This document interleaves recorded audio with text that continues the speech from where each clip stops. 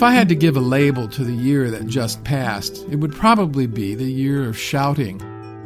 From that internet lady who's always pointing her finger at the cat, to both sides of the aisle in the United States Congress and the Senate, everybody seems to be trying to make an emphatic point.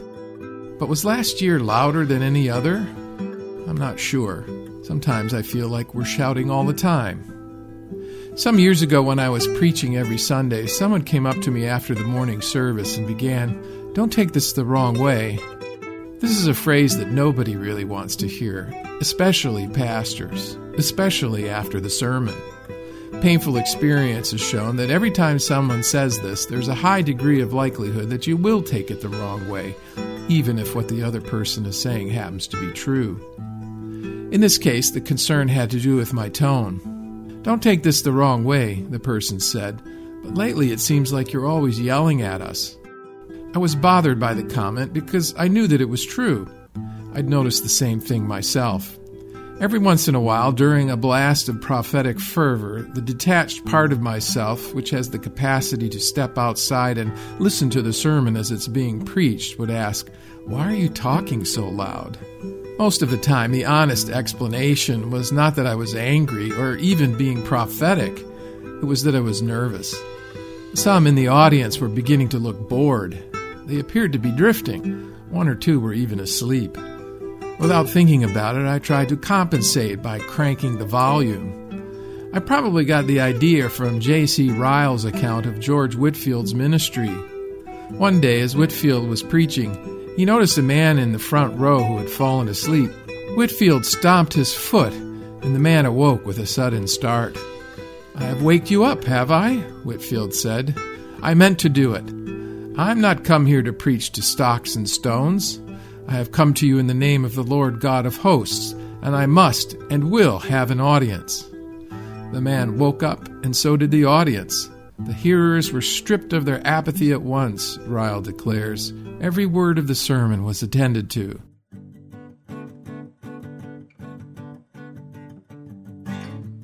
My attempts to follow Whitfield's example were never successful. The sleepers occasionally awoke, sometimes with a start, but more often than not, the result was a sheepish grin and a shake, rather than a look of mournful contrition. You can demand that the audience listen, but you cannot compel them. Like it or not, haters gonna hate and sleepers gonna sleep. Not everyone has ears to hear. But such knowledge never seems to make me less anxious or less loud. In an age when everyone seems to be speaking at maximum volume, I feel the pressure to get noticed. Digital culture hasn't helped matters. Publishing has never been easier. Just pay a few dollars and press a few keys, and before you know it, you have a website. With a click of the mouse, you can push your most reluctant thoughts out onto the stage for all to see. Eventually, you realize how crowded that stage actually is. You thought it would be enough just to put your thoughts out there. Now you find that you also have to get someone's attention. You must say or do something to stand out from the rest. The most common strategy is to lean into the extreme. Craft a startling lead. Say something outrageous. Take off your clothes, both literally and figuratively. It may seem like a good strategy until it dawns on you that everyone else is doing the same.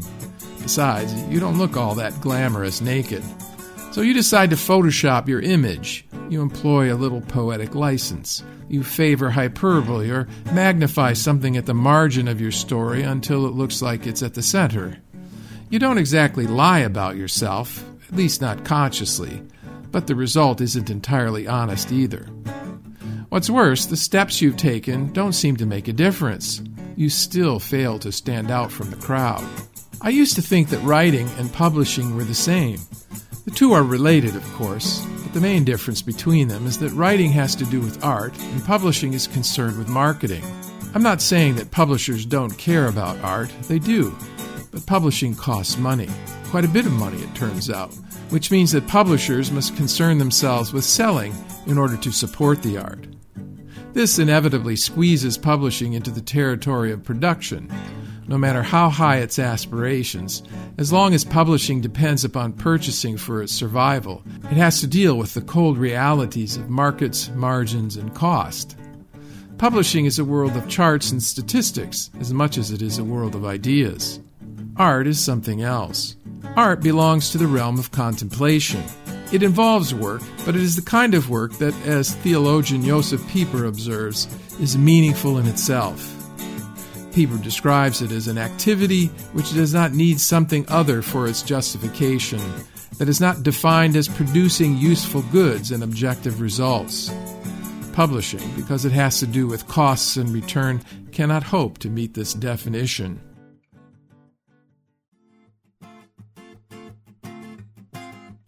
One practical implication of this distinction, practical for the writer at least, is that writing is not the same thing as getting published. It's easy to see how a writer might confuse the two. I always felt like getting published validated my writing. It exposes my art to the world. In the best case scenario, I got paid as a result. When I started writing, I didn't think that I could legitimately call myself a writer until somebody published my work and paid me for it. These days, we don't need a publisher to present our art to the world. The internet has handed the power of the publisher over to the author. Unfortunately, the fact that anybody can write a blog or record a podcast hasn't made it easier for writers to find an audience. It's had the opposite effect. With so many voices speaking at once, ours cannot help but get lost in the clamor. Meanwhile, those who are looking for something to read or hear find themselves overwhelmed by so many options. This is one of the things that makes writing so difficult. We never know whether our labor is going to be productive. Will we be able to finish the project once we've started? Will we find an outlet for our work? Will we get paid for it? Even if it does get published, can we be certain that anyone will actually read it? What if, like Emily Dickinson, we die without seeing the bulk of what we've written published? The romantic in me says that it doesn't matter. I'm a writer, therefore I must write. But it's often the pragmatist who sits at the keyboard. I'm afraid that I'm wasting my time. I worry that no one is listening. I begin to increase the volume, and it won't be long before I start to shout. There's only one solution for this. We need to learn how to view this act of writing as something meaningful in itself. 3 conditions must be met before this can be true. First, we need to allow ourselves to be unproductive. It's important to me that others read what I've written, but the absence of a reader doesn't necessarily make the act of writing less meaningful. Writing has worth all its own, apart from being published. I won't deny that I still want to be published, and I like getting paid, but the real value is in the writing. Second, we need to learn how to take pleasure in our craft. Writing is hard work. It can be tedious. Yet at its worst, there is still a kind of joy that the writer experiences when putting words, phrases, and clauses together to express a thought. The painter takes pleasure in the stroke of the brush, and the potter in the feel of the clay. The writer finds pleasure in crafting sentences. Third, we need to stop worrying about whether we'll be noticed. This is easier said than done. Maybe it's impossible, but the truth is that most of those who write will not enjoy recognition. The majority of people who want to write never do. Of those who do write, only a minority get published. Of the few who are published, only a very small handful turn out to be popular. Keep writing, but try to stop worrying. It doesn't increase your chances of getting noticed. And stop shouting. It isn't helping your art.